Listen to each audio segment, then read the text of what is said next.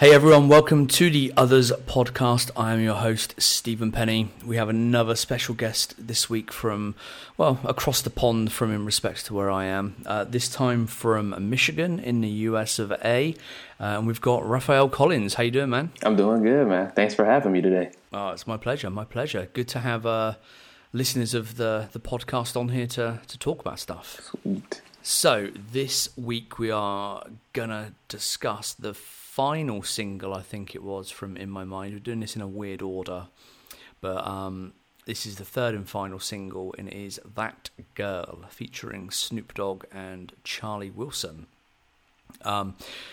This was released on the 30th of October 2006, and I have absolutely zero idea how well it did in the charts, because there's no information I could find. Well, to be honest, I didn't dig around too much, but my usual sources didn't have any information, so I don't really know how it did. But if I'm remembering correctly, at least over in the UK and in Europe, it didn't do brilliantly. Again, followed on from the kind of poor performance of Can I Have It Like That, the even poorer performance of Angel, and I think that continued with this song as well.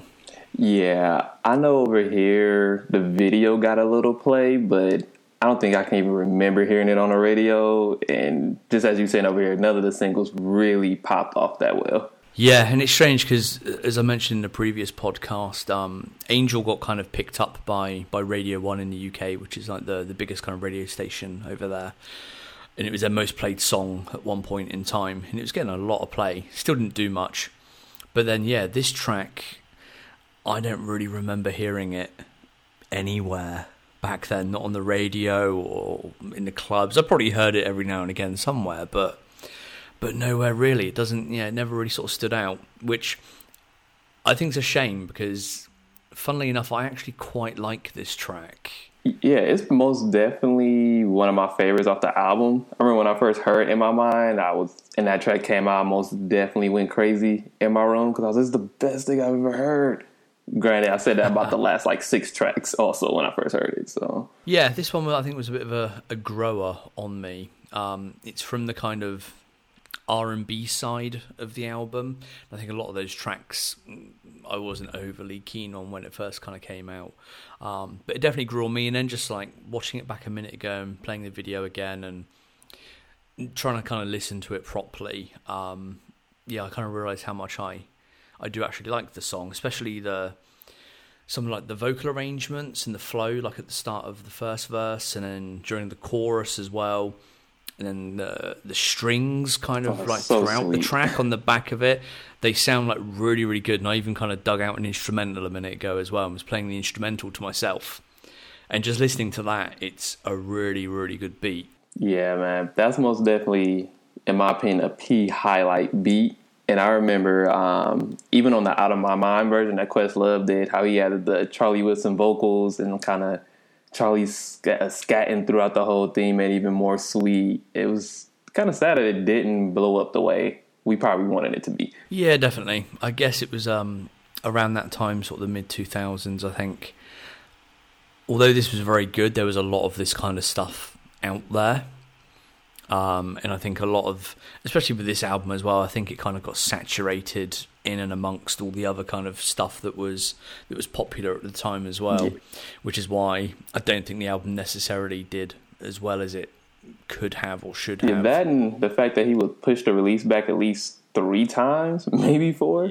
Yeah, that didn't help, and it came out in towards the sort of winter, didn't it? Yeah.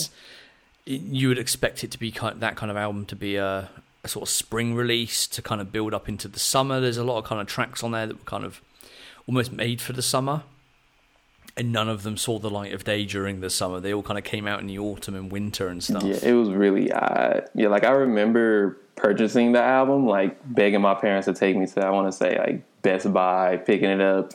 And I remember that day he had a lot of release because he was on MTV, VH1 and stuff. So it was the momentum for those few days. I want to say it was around the time number 1 was the single. Yeah. And then after that, everything just fell off again. Yeah. I know over here he debuted maybe number 3. I forgot who beat him out, but I know the artist that beat him out was kind of random. I think it was like one of those Now compilations or something like that. Ended up beating him out for like number one. You don't want to get beat by something like that. Damn. But yeah, let's have a chat about the video. I've got to say, just watching this back a minute ago, it's a very dated video. Yeah. It hasn't aged very well at all. It really looks like it was made in the kind of early to mid 2000s. And that starts off immediately when one of the first things you hear is a Nokia ringtone that goes off, and then he has a Nokia phone. I think we've talked about this Nokia product placement in the past. You know, Nokia phones seem to show up in a lot of Pharrell and Snoop videos and stuff. So there was obviously some kind of deal going on at the time. Nokia were throwing money at people to try and endorse their failing mobile business. But yeah, he's got some weird Nokia with a little kind of flip-up, turn-around screen thing. And yeah, it looks its age. But also I noticed at the start, it's the woman in the video is Lauren London. Yeah. Who's obviously in the fronting video, and she's in a couple of the other videos. And I think if I were to actually pay attention, I think her appearing in certain videos actually kind of tells a bit of a story. Yeah. So, you know, you've got the fronting one where they first meet and, you know, they're kind of coming together, I guess, as it were, kind of first seeing each other. And then this one comes on a few more songs where, you know, they're talking about, I think in the video she's talking about, you know, he should like delete all of the women in his phone, and he just needs one girl and needs to settle down. And, you know, the song is about kind of finding that one person and realizing you're in love with them. Yeah, it's funny that you say that, because that's how I felt about the other girl in the fronting video. I felt that her being in front, and then maybe I was like, maybe it's a story in itself. He got her in front, and then maybe we see that it didn't work out. But yeah, I know at the time when I was in school, I did love the That Girl video, and then rewatching it, I also was like, wow, this is kind of didn't age well. I remember for me, I loved the beginning, how when she was going through the Ashleys, Akira's, and how her A's matched up with the A's in the actual song. At the time, I thought that was genius. As I'm saying it now, I'm still like, no, it's still genius. But yeah, and I always loved the concept of it. And man, it was so much going on, from the ice cream outfits he had on, which actually the shirt he had on in the beach, I actually own that shirt. Like, I bought it. The video I watched was really heavily edited. It was the only one I could find, and it even like dubbed out the word Jesus. Oh wow! And then it blurred out anything that said ice cream on it, and it blurred out that T-shirt. But through the blur, and because I'm a very, very sad man, I'm thinking it's the ice cream cone character that's on a skateboard. Exactly. Am I right? Yes, that is exactly what it is. You have validated my sadness. Yes, thank you. Well, hey, for me, when I bought this shirt, I was ecstatic, because I was just like, it's the That Girl ice cream shirt. And I just wear it every day like a loser. It was terrible. But you couldn't tell me anything, because it was ice cream. There's nothing wrong with that. Right. But yeah. I have to say, as we're talking about the BBC and ice cream stuff, this is a 3.5 minute BBC advert / lookbook. We talked about in the Angel one, well, the released version, there's no branding at all. It's very plain and simple and kind of grown up. This goes back to almost every ice cream and BBC item that was on release at that time. We've got the T-shirt you just talked about. There's a couple of others. We've got a couple of different BBC hats, the bee one, the running dog one. We've got the jet polo shirt. We've got the two different striped polo shirts. We've got jean shorts. We've got a crew neck. There's the tracksuit bottoms. There's the flamingo varsity jacket. Oh, absolute grail of mine. Woodland camo hoodie. And I think he's wearing some of the Pharrell Bapesters. I want to say he was. Yeah, again, the video I saw was kind of, let's say, not high definition in any kind of way. And there's only a couple of scenes where you actually see him when he stood next to Snoop. And you can kind of see the shoes, and just the kind of purpley, pinky kind of colour made it look like it was a pair of those Bapesters, but I'm not 100% sure. But if anyone's got a a good quality version of that video, I'm sure they'll tell me that I'm wrong if I am. All right, it's gonna be someone. I also thought it was dope how that video had like the ice cream skate team had their little shot or whatever, and it was just so much going on in that video that was just awesome to me. Yeah, and like as I watched that through, I found that kind of like a bit of a shame that there was a lot going on in the video. Again, like the concepts of the video generally I get, and is kind of an interesting concept. It could have been done slightly better, I think, but nevertheless, it's okay. But then you've also got these cutaway shots to when he's on the beach, and he's got that ice cream t-shirt and the money roll shorts, and it just didn't sit very well in a video. It was almost as if, okay, all hip-hop videos now have to be, if you haven't got Hype Williams directing it, you still need some Hype Williams kind of shots in there. Had the slow-running girls. Yeah, exactly, yeah, and Hype likes to do kind of these beach shots and stuff. So yeah, it just kind of seemed dropped in there almost, like, oh, here's Pharrell on the beach, and here's a couple of girls in bikinis, and okay, like... Yeah, it was... You could have gone like... I was going to say, yeah, it was most definitely interesting. And I remember they tried to like tie that in where when you sit on the beach and he kind of deletes those girls from the contacts and was like, oh, I guess that'll work. I think that it seemed like there were certain boxes to tick. Like, we want this kind of shot, this kind of shot, this kind of shot. This is what videos have at the moment. And we need to tick those boxes and, somehow loosely tie them together. I think the video would have worked better if it had just kind of stuck around, or either stuck around the original idea and concept and focused on that, or if you made a video that was more focused on the kind of aesthetics of the beach shots and stuff, and it looked more like that across the whole sort of 3.5 minutes or whatever, that would have worked better, kind of either or. But both of them mixed together for me didn't really work that well. Yeah, I agree. And like I said, the same is one of those things that I noticed again when I was rewatching the video like the other day, and I was like, again, just didn't, like you said, it didn't age that well. Yeah, very much so. So what else have we got? As we mentioned, we've got Charlie Wilson in there. We've got a verse from Snoop. The majority of the Snoop stuff is shot separately. Yeah. I guess, as is the case with most of these things, scheduling conflicts and stuff. So he's generally shot separately. There's a couple of shots where they're both standing together with obviously with a green screen behind them and some dated graphics put behind them. Again, they may not have even been in the same place then. I think they probably were, but their actual time on screen together is very, very limited. Yeah, I actually like the Snoop verse a lot on this. I felt he complimented the song well, which was probably like another reason why I was kind of shocked that it didn't become a hit, because we had Drop It Like It's Hot, Let's Get Blown, Beautiful, all these records that were doing so well with them together, and then this happened, and again, it just didn't really connect with the audience like they thought. Yeah, definitely. And I think the Snoop verse is not his best, but one of his better ones. I think he can be. Around that time, he was very hit and miss, let's say, at times. Yeah. But I think it was one of his slightly better ones. And again, his verse was kind of loosely around falling in love with somebody, although in his case, it was a girl who was she was a skeezer. Yeah, it's a girl who was a blood whose daddy was a thug. So yeah, I take that back. Classic.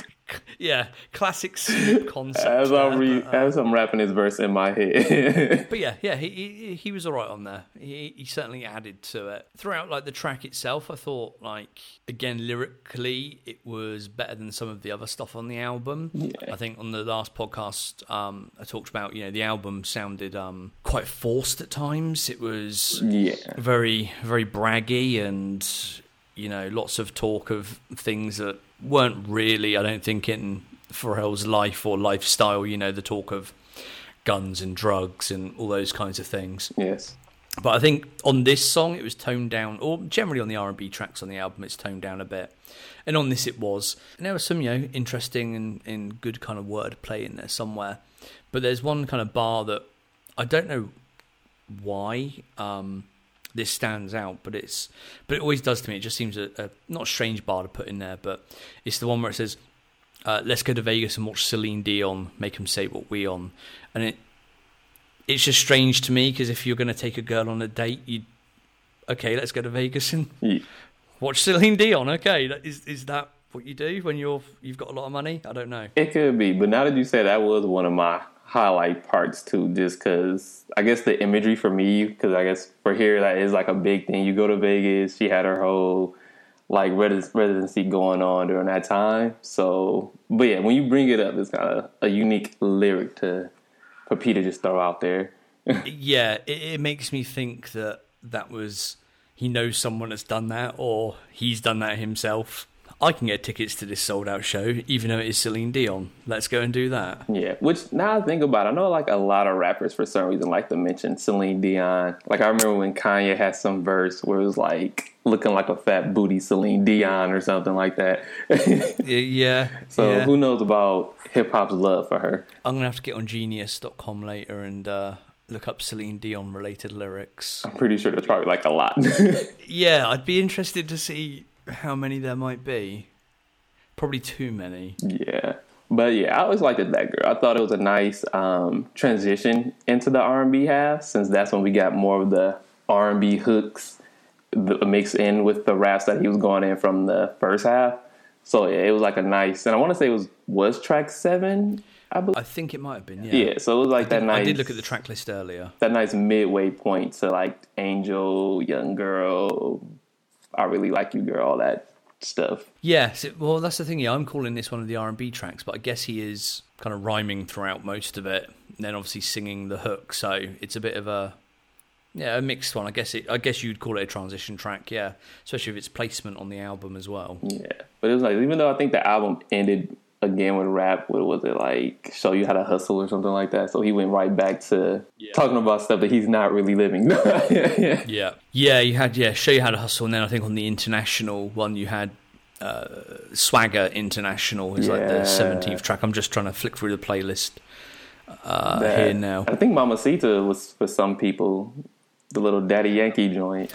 Yeah, yes, that was on one of the versions. Yeah, I remember when he like performed that too on like the Billboard. It was something super random, like, and I was like, oh, cool, and then it never made the album. Yeah. What else have we got? Funnily enough, this track has been sampled 3 times, according to Genius.com. Kendrick Lamar, Absol with Lupe Fiasco and Nicki Jean, and King Louis sampled this. Ooh. I know that. I remember like that Snapback and Tattoo song had like the A in there, the little A sample. And it sounded very annoying for some reason on that song. Okay. So not sampled well then. Yeah, not sampled well. When I first I was like, oh, cool, that girl. And it was just like that repeated A, A, A. And I was like, yeah, we could have left that off. That would be slightly annoying, yeah. But yeah, I'm trying to think of like these tracks that it's sampled on. I can't place it in my mind what any of them sound like, unfortunately. Yeah. The joys of an old and bad memory. Yeah, I might have to look back on those also now. Yeah, I was going to quickly look them up before we started recording, but I was rapidly running out of time, so I didn't get a chance. But if I do remember, I will put the names of them and links in the show notes. And that's me basically saying I won't remember. So what else have we got on this this track or this video? Anything else that's worth mentioning? I'm just trying to flick through some of the lyrics and see if there's anything that stands out, anything that's worth mentioning. I'm trying to think. I think the answer is a big fat no. Yeah, I think that about sums up the... Yeah, it's like the last one I talked about. It's one of those tracks where they just it didn't do much. There wasn't much to it, so there's not a huge amount to talk about in terms of the track itself. And again, the video, like we say, wasn't the best either. Just trying to flick through my notes and see if I can spot anything else, but that's pretty much all I wrote down. Yeah. So did you have any other BBC bits from that era, or just that one T-shirt? What did I have from there? I had the mall that I used to work at sold nothing but ice cream, so my ice cream collection was pretty big. Nice. So I had like the Running Dog shirt, the Skulls and Bones one I used to wear faithfully. It had like this one basic shirt that just simply said ice cream. And this was like around the time when ice cream became like super cheap. I think that's when they like changed the company that was making it. So you could get a shirt for like $25-$30. And but yeah, I didn't probably start getting BBC a little bit later when I got an actual job, a real job. Then my collection went up. But yes, most definitely as far as that era was more of the older stuff. And then, like I said, whatever I could find for the videos, I would just like beg my parents to buy me for it, just so I can have it. Like I had like the all black Miami hat that he used to wear all the time. Yeah. I know nothing about basketball, but I wanted it because of him. I wanted that Nokia phone because of him. just because. With that ringtone on it as well. Right. Just give me the basic ringtone and I'll be happy. But I had quite a few that I was able to get, and they're all like just in my closet somewhere, just not to be touched and worn. Yeah. What about you? You had anything during that time frame? Yeah, quite a lot of things actually, but all of mine are long gone now. Unfortunately, lost in another country. But yeah, like I remember going to New York around that time actually, and there were like a couple of places that were like authorized stockists of it or whatever down there, sort of Green Street or wherever it is in Soho. And I had some like the woodland camo stuff. I had one of the t-shirts and a hoodie and some of the jeans, and what else did I have? I don't know, other random bits and pieces. A couple of jackets from around that time as well. But yeah, then all lost, unfortunately. And still lost. I say lost, stolen, more like. Oh, I feel your pain. Yeah. Still hurts me to this day to think about it. Yeah, I remember it's funny when you brought the Soho shop. I remember the first time I went to New York, it was like right after high school. That was like my only go. It was like a whole family trip. And I was like, I just want to see the BBC store. It was like that and like Kid Robot. Like those are the only two stores I cared about. I think I bought like a couple pieces, like a couple shirts I was able to afford. Just like the basic, just BBC, nothing special. Yeah. And then I think I bought like a few like Kid Robot items, and my trip was made. Yeah, annoyingly, I went just before they opened the first BBC store there. Ooh. So I never got to actually go to that store and see it. Like the new one I've been to sort of earlier in the year.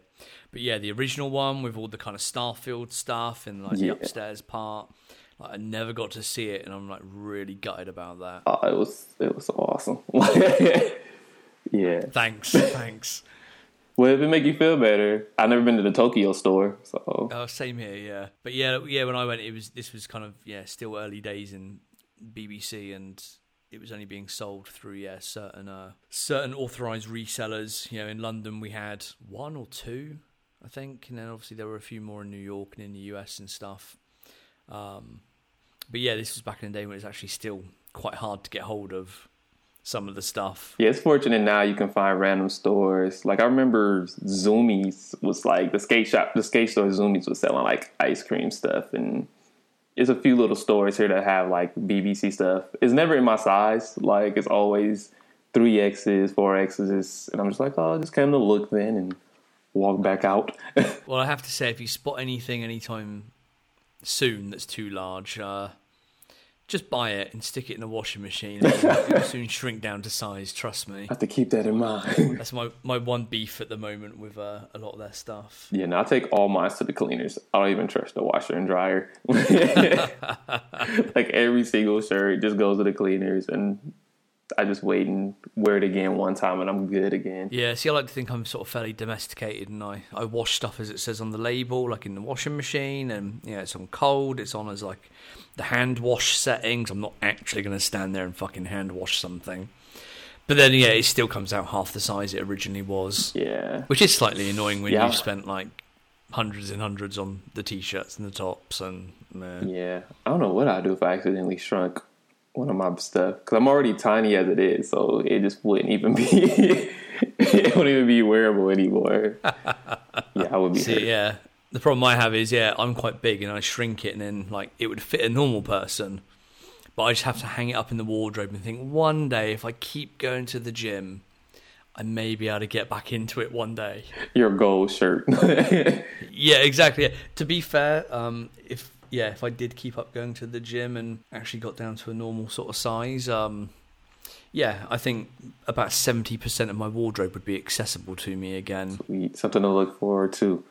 Yeah, well, if I ever get there, yeah. Yeah, I think in my wardrobe or closet, whatever you want to call it, yeah, I think most of it just hangs there and doesn't get touched anymore. Yeah, no, I bring them out every now and then. I know my wife, it's funny with all my stuff, she threatens me. She's like, if you don't wear it within a year, I'm throwing it out. And I'm just like, no, you can't throw it out. I can't wear it. Like when Pharrell was first doing like the Adidas releases, I was buying stuff and it would just stay in my closet just to know that I have it. Like it's not even like on a hype beast thing. It's just I'm that much of like a stan where it's just like I just want to know that I have it.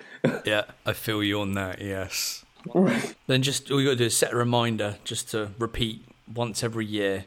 Wear that red track top or something. Stick it on one day. That's it. You've ticked that box. It can't be thrown away then. Right. Show her to her one time. Like, see, I have it on. Like, like when they released the whole "No One Ever Really Dies" BBC merch. I probably wore this shirt one time since it came out. Like, and because my goal was to wear it till they actually do a real tour, which that ever happens.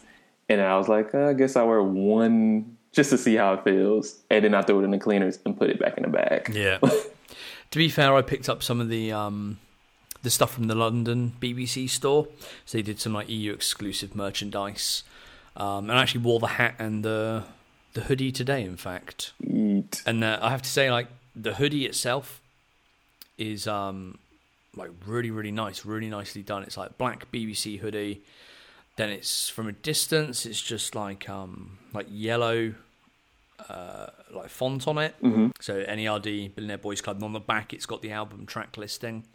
Then if you look really closely within the yellow, there's like a lot of glitter, but you don't notice it until you're up close, and it looks really cool. It looks nice. Sweet. I was remember when they released the little bedazzled NERD hoodie that I guess was for the tour merch or whatever. Yeah. So that's what I was kind of visually thinking of when you was explaining it. Right. No, this is just like standard kind of printed on graphic with like glitter within the material they're using. But I'm waiting for my bedazzled hoodie from the tour. It should hopefully be on its way to me now. So we actually want the ESP long sleeve.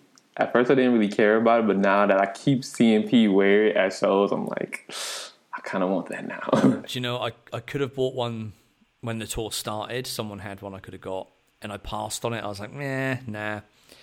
And then when I actually met him, he was wearing it. Subtle flex. I like that. It does look like quite, it does look quite cool, like in person. And I was when I met P, and can I have that T-shirt you're wearing?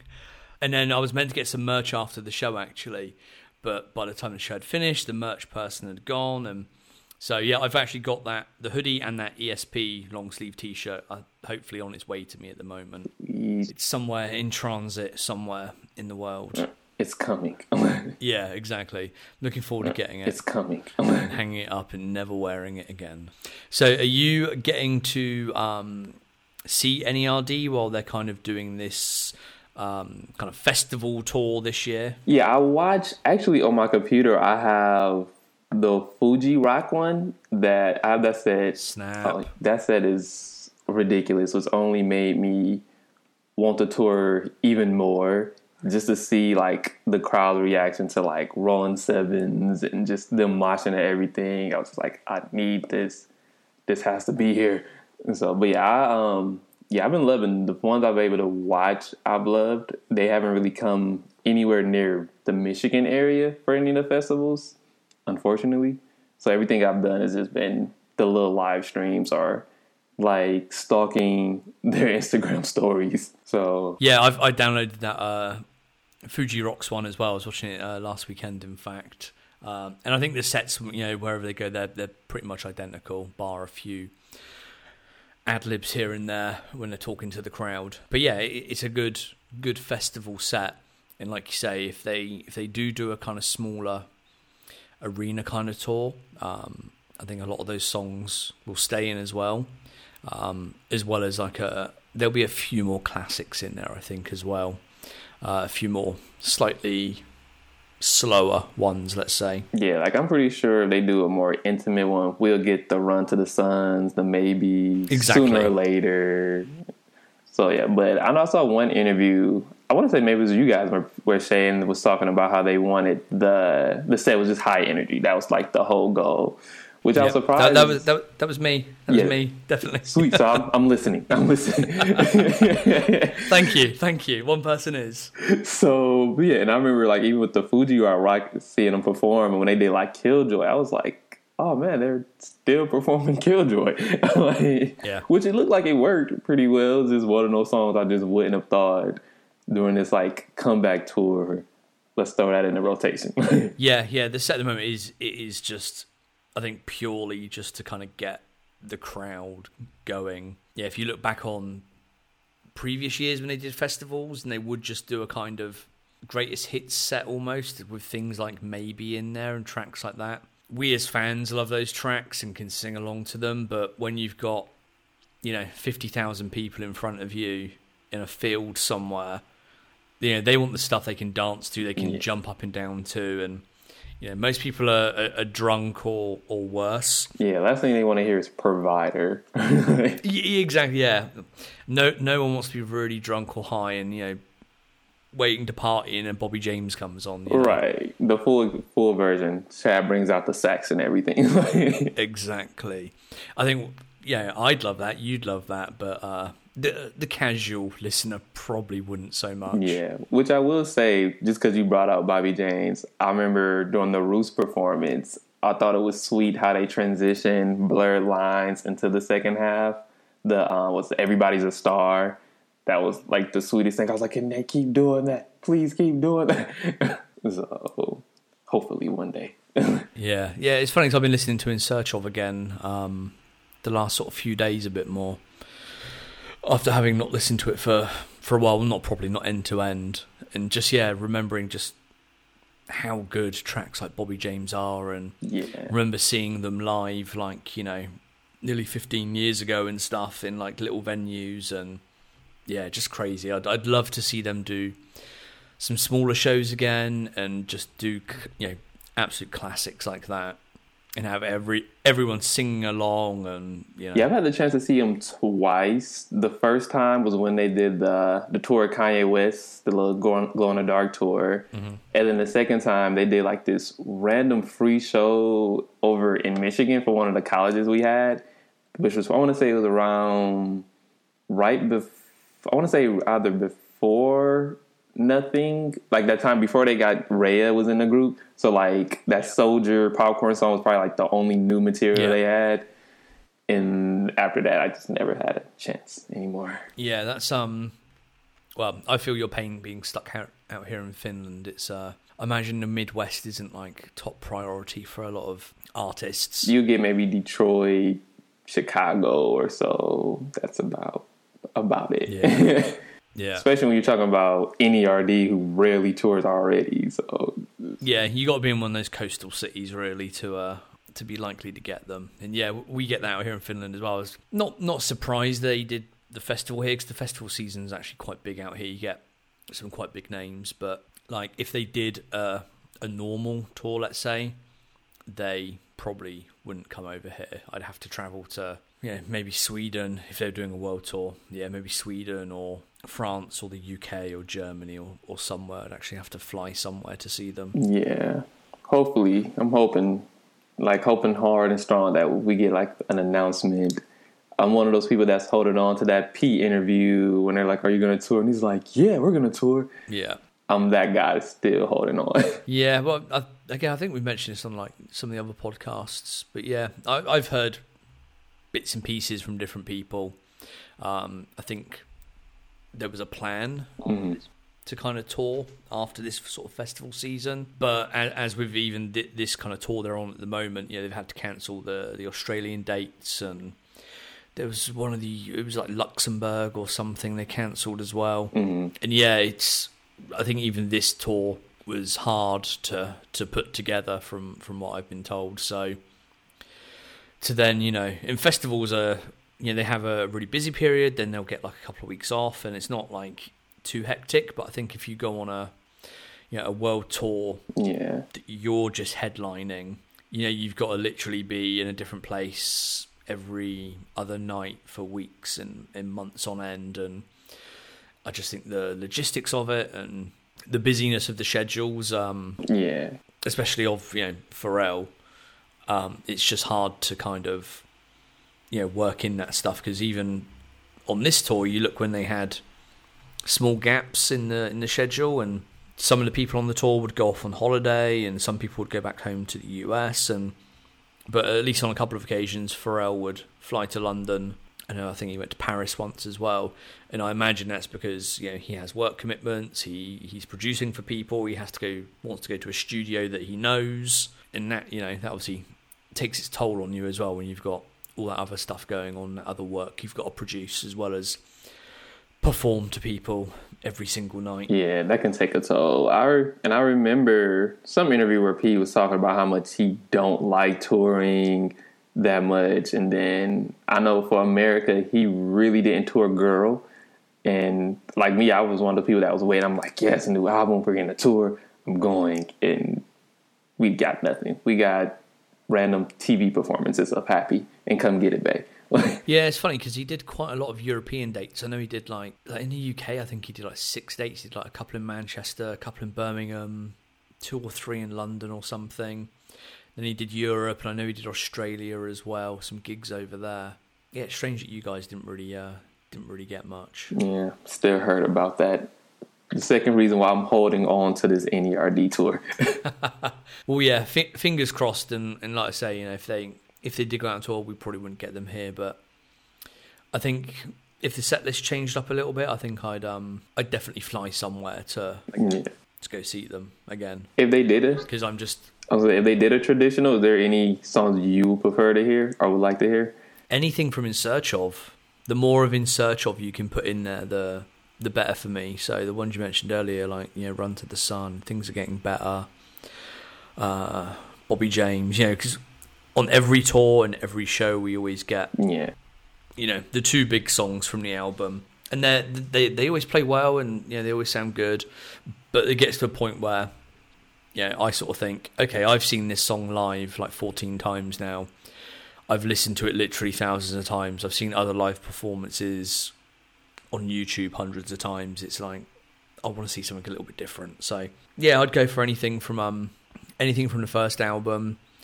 Obviously, you're always going to get new album stuff in there, but then I'd like to see some different stuff, some random stuff. Just maybe things like, I don't know, like Hypnotize You. That would be sweet. I think the only time I ever saw it was when he was on like David Letterman. I remember they performed it, but I don't remember seeing any other like YouTube videos of like Hypnotize You. That would be sweet. I'm trying to think if I saw them do it live. I think I have seen it live, but yeah, it's not one that like comes up regularly. Yeah, and it's quite an underrated track in my opinion as well. So I'd like to see that live. Yeah, that would be sweet. I know for me, I'm trying to think. I would love to see like Love Bomb live. Oh yeah, that'll be sweet. I know for a while they were doing like You Know What and like Laugh About. I think I've seen before. Seen them do those live.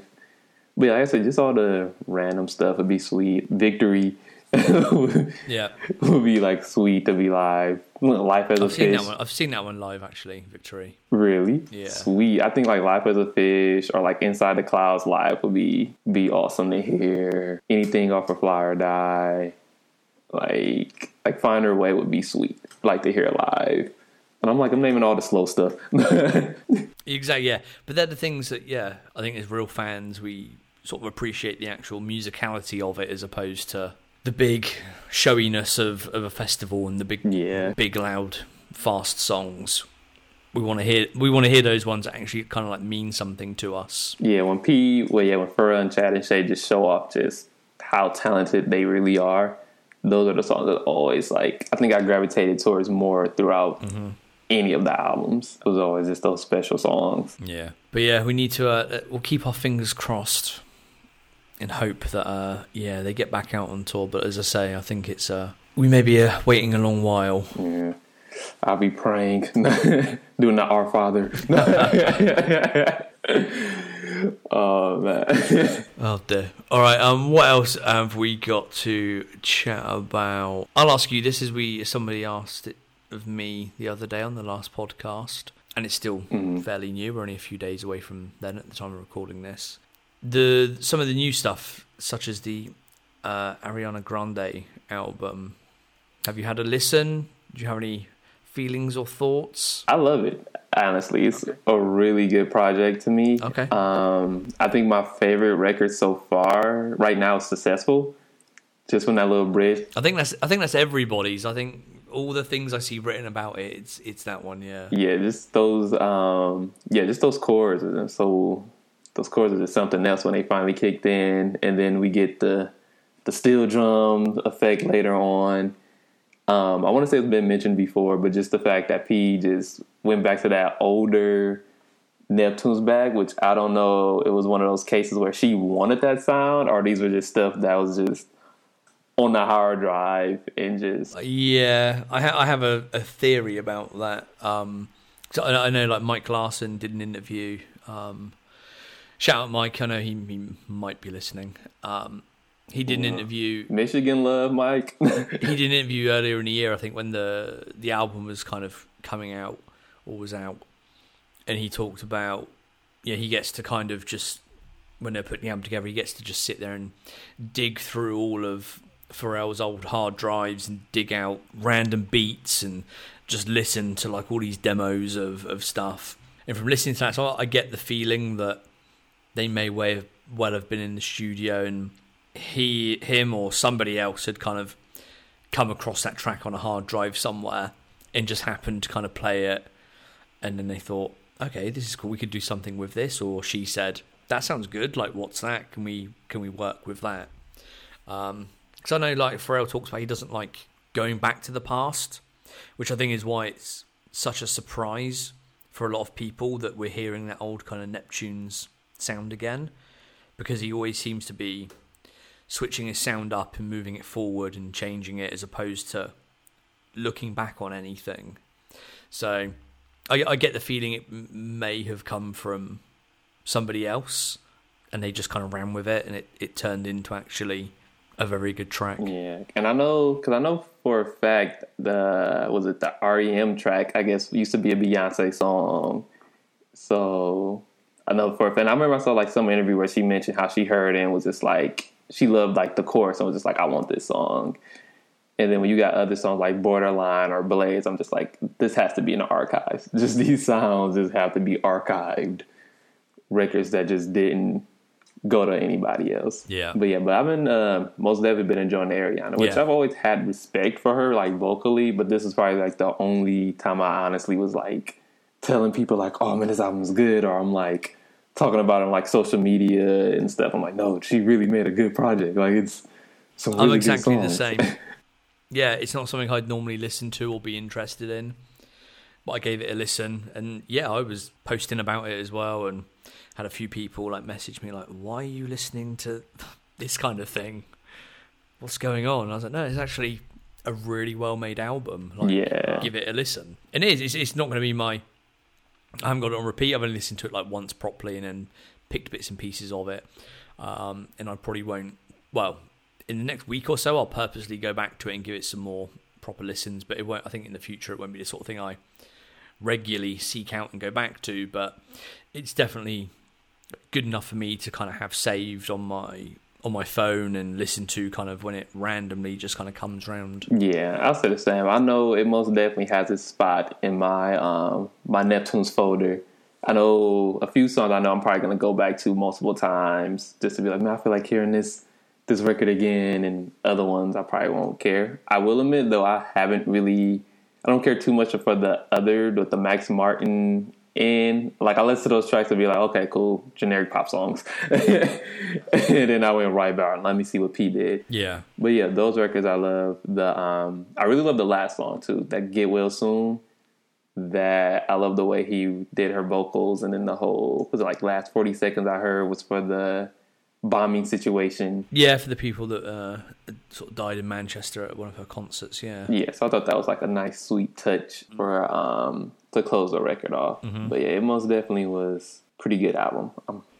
I'm happy to say. Even though I heard her fans hate a lot of the Pharrell stuff. Oh, really? Yeah, like I noticed on on Twitter, like because I guess they wanted the traditional pop records, and that you're just not gonna get that with Pharrell. Like he's against the traditional grain. So for them, a lot of the records they're not happy. That's kids these days. Yeah. Like I saw some of the on Twitter actually was like I saw one tweet where someone mentioned like call for like a one-hit wonder producer.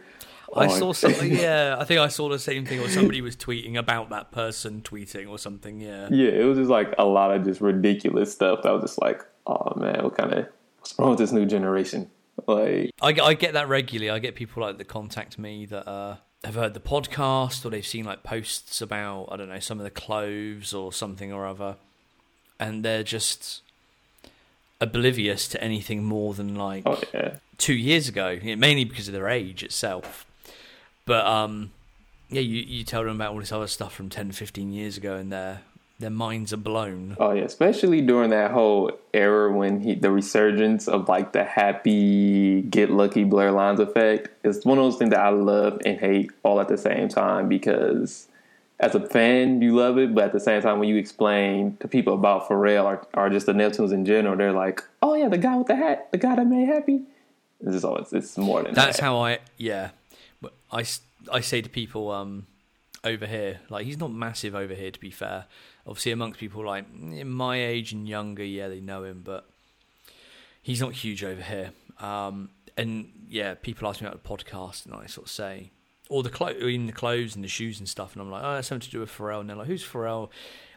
And the one reference point is always, the guy that did Happy, the guy that did Get Lucky, and they're like, oh, that guy, yeah. Yeah, and now we can do that with Lemon and NERD. Like, people who don't know who NERD is, you're like, well, you know the song Lemon?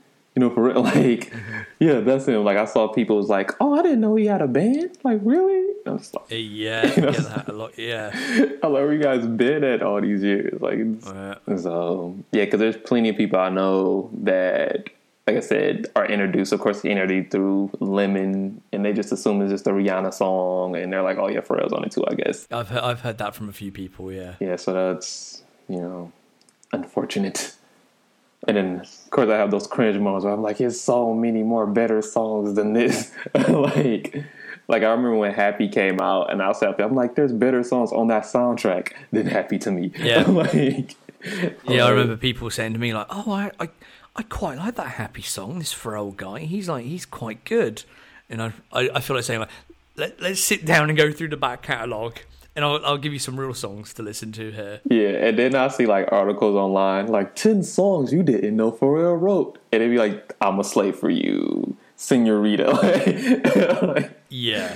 Drop it like it's hot. And it's like, come on. Yes, I saw that recently, funnily enough, from somebody, another podcaster, who is a proclaimed huge NERD fan, and it was the article that kind of, it went like a little bit viral, and it was about the kind of 4-beat intro that Pharrell uses a lot, let's say, and how you can like helps identify a Pharrell on Neptune's track.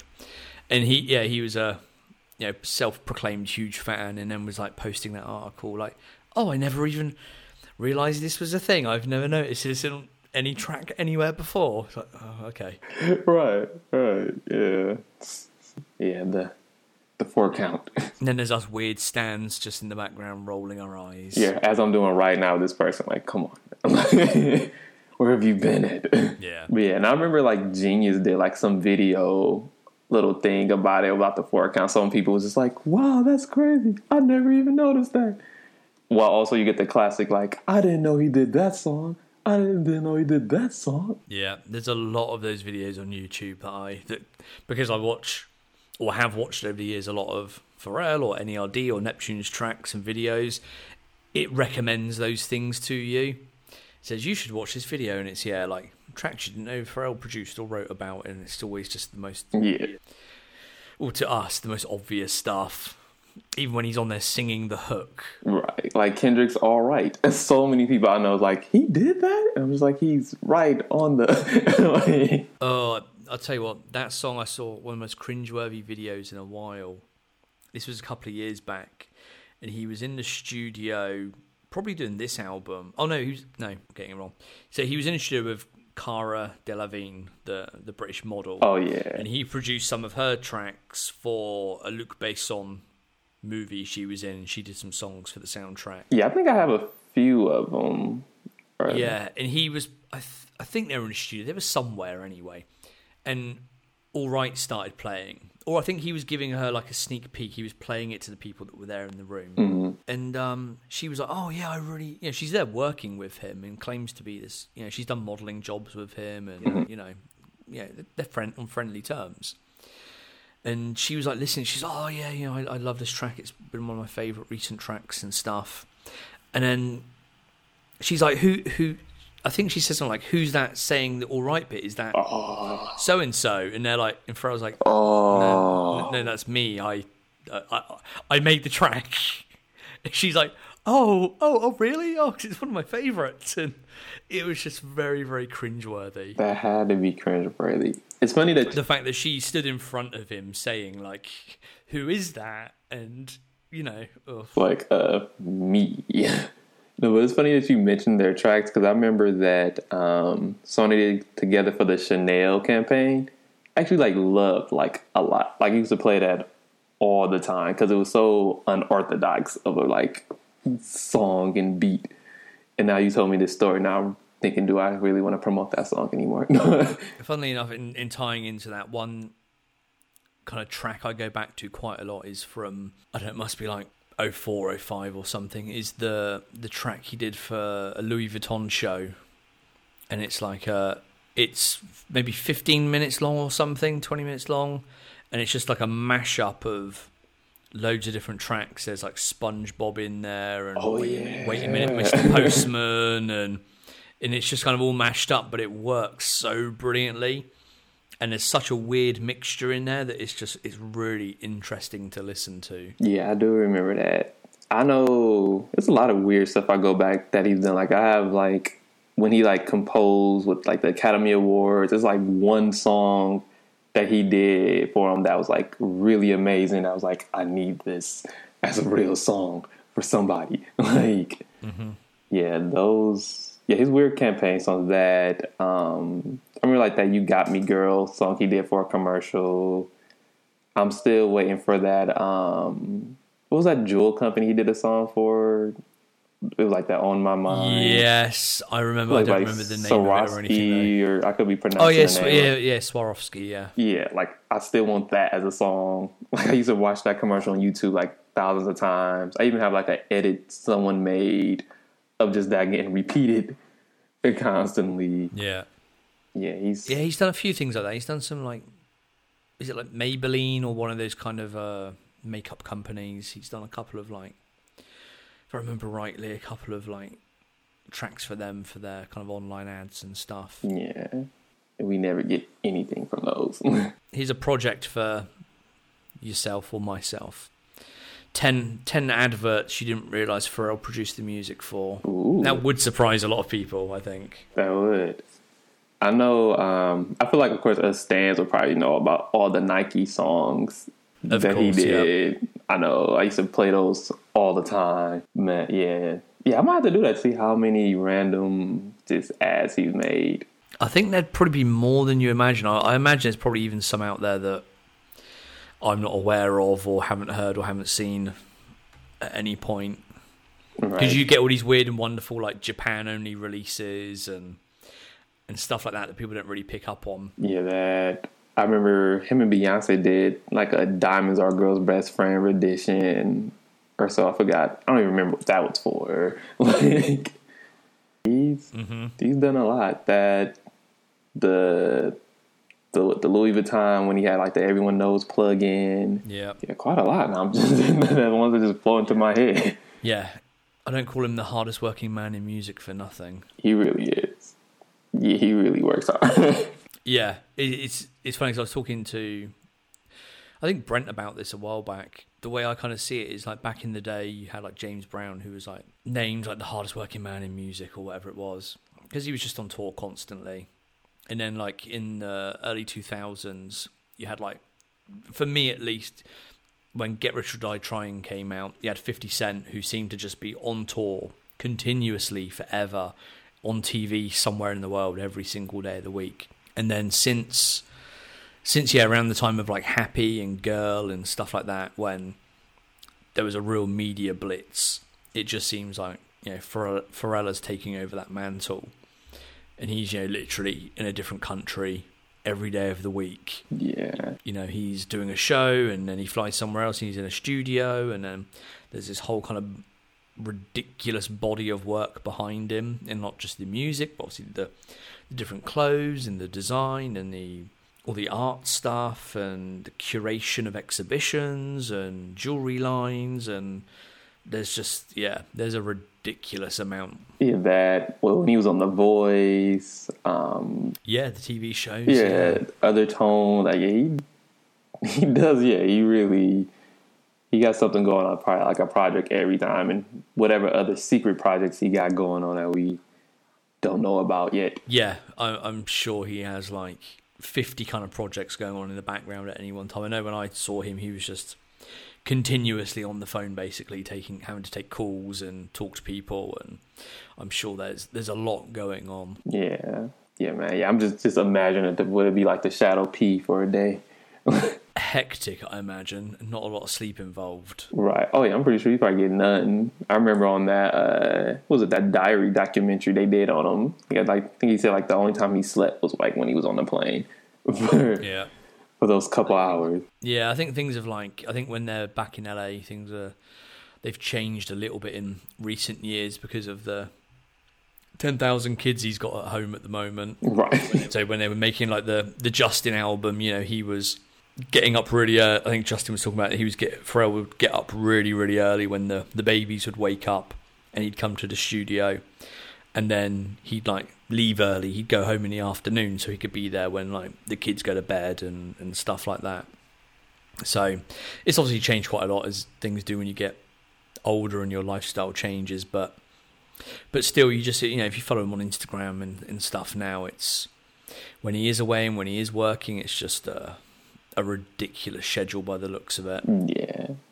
Yeah, because just the tour alone, like we were saying before, him doing the tour, and then probably was finishing up Ariana Grande's album, and then promoting with the new shoe release that's getting ready to drop. So he's a busy man. Hurts my head just thinking about all those things. Makes me tired just thinking about all those things. I don't know. It makes me like ecstatic just for what else. Like, well, yeah, I think as long as there's no burnout involved, and like, I know he has a large team around him and a really, really good team. I've been lucky enough to talk to quite a few of them, in the last year or so, and meet some of them, and I know they're busy. Yeah.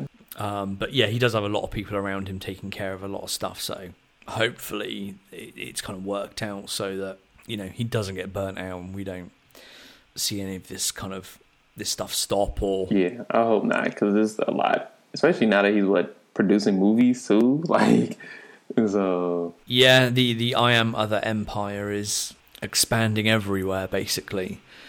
Right. Yes, they've got various movies they've been involved with and are involved with, and then you've got the one coming up, the one loosely based on his childhood, called Atlantis. Yeah, Atlantis, because he grew up in like Atlantis apartments or whatever they were called. So there's that, which I'm sure he has involvement in as well, and yeah, there's a lot of stuff. Yeah, I'm still waiting for him to work on that Voltron movie.